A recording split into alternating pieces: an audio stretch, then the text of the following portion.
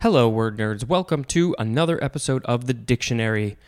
We are almost at the end of May. That's a thing that is happening. What will happen come June 1st? Probably nothing new.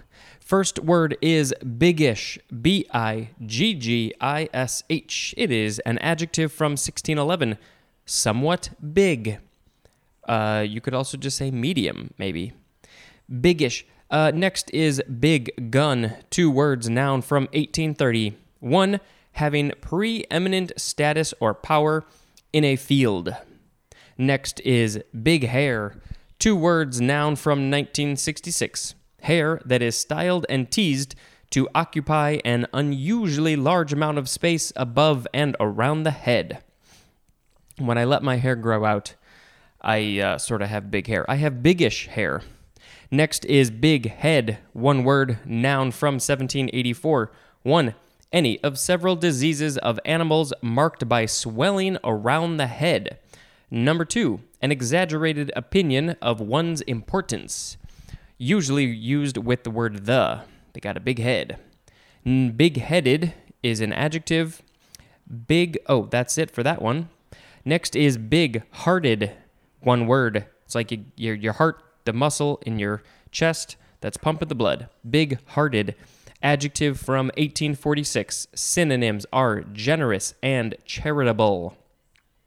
Big-heartedly is an adverb, and big-heartedness is a noun. Next is bighorn sheep. Two words. Bighorn is one word. Noun from 1817.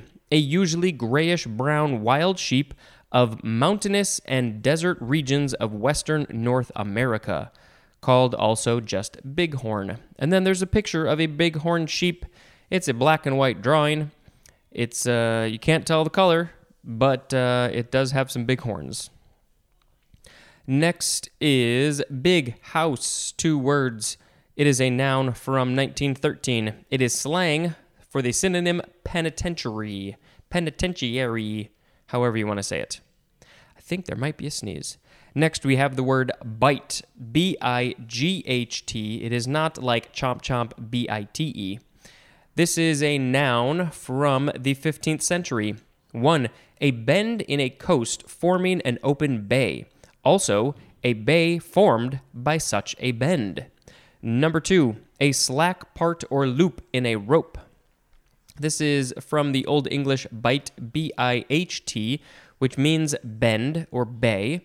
That is akin to the Old English bugan, which means to bend. And there's more at the word bow or bow, probably bow, B-O-W.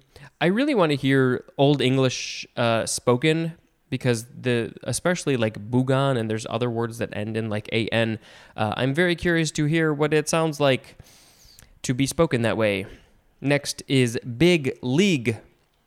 Two words, noun from 1882. 1. The synonym is major league. Number 2, synonym is the number 2 definition for big time, which is going to be at the next episode, big time. That is often used in plural. Big league is an adjective, and big leaguer is a noun. Next is big file? No, big lie. Wow, how did I misread that? That's because the G in the big league from the word above it is encroaching in on the space for the word lie, and it looked like file. But this is big lie, L-I-E, noun from 1824. A deliberate, gross distortion of the truth, used especially as a propaganda tactic. Next is big-mouthed. One word, adjective from 1602. 1. Having a large mouth. Number 2, synonym is loud-mouthed. The first definition, having a large mouth, reminds me of a joke. A lot of people, I learned it as the largemouth frog. Other people say the big mouth frog, but that was a classic joke from when I was a kid, and I actually made a short animation of it as well when I was in college. Next is big name, 2 words, noun from 1881, a performer or personage of top rank in popular recognition, as in a big name in the business world. Big name with a hyphen is an adjective. Next we have bignonia, Bignonia.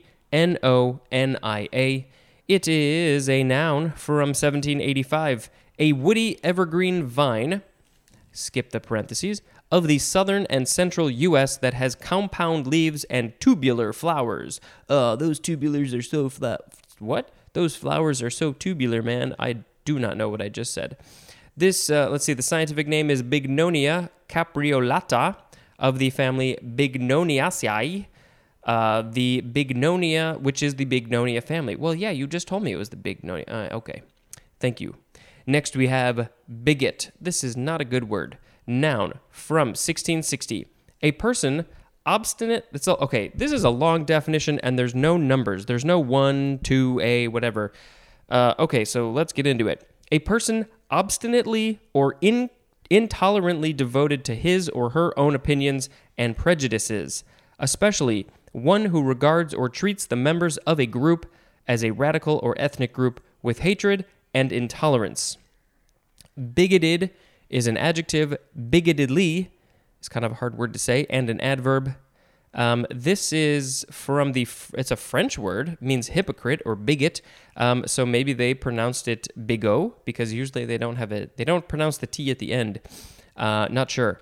I could spend a long time talking about this because this is sort of the epitome of what I think about a lot and the type of person that I don't like and the opposite of the type of person that I would like to be. And I can't understand how there are people who are bigots of any kind out there. There are other words as well that are similar, but this is sort of all-encompassing. If you've heard any or most of my other episodes, you sort of know where I stand on a lot of stuff. And so I'm sure you can understand this idea, this feeling of not treating others fairly or even, I mean, that's the best case scenario. Worst case is treating them with hatred and intolerance, and it gets my goat. Okay. On that note, let's say the word bigotry. It is a noun from 1632. Is that the tree where the bigots grow from? I'm sure I'm not the first to make that joke. 1. The state of mind of a bigot. 2. Acts or beliefs characteristic of a bigot. Okay, let's get away from the bad stuff, and we have a couple more. Next is big picture. 2 words, noun from 1904. The entire perspective on a situation or issue, used with the word the. Like some people can't see the big picture, but sometimes you need to both see the big picture and the small picture, the macro and the micro. I'm working towards that. It's all about balance. All right, I think we're going to do one more for this episode. It is big science. 2 words. I like seeing science. They're spelled the normal way. Noun from 1914. Large-scale scientific research consisting of projects funded usually by a national government or group of governments. All right. What is the word of the episode? There's part of me that just wants to pick bigot because I feel like maybe more attention needs to be brought to that. If you feel like you... if any part of the definition I read rang true to maybe who you are in some way, maybe you need to rethink some things and think about why you feel that. And I'm not saying that you are wrong. I don't agree with that. I'm not saying you're wrong, but if there's anything about hatred and intolerance, just think about why. That's all. Just think about why. That's what I want to say. Okay. Yeah, sure. Let's pick that as the word of the episode. That is all I'm going to say for this episode. I hope you're doing well. Let's just be nice. This has been Spencer dispensing information. Goodbye.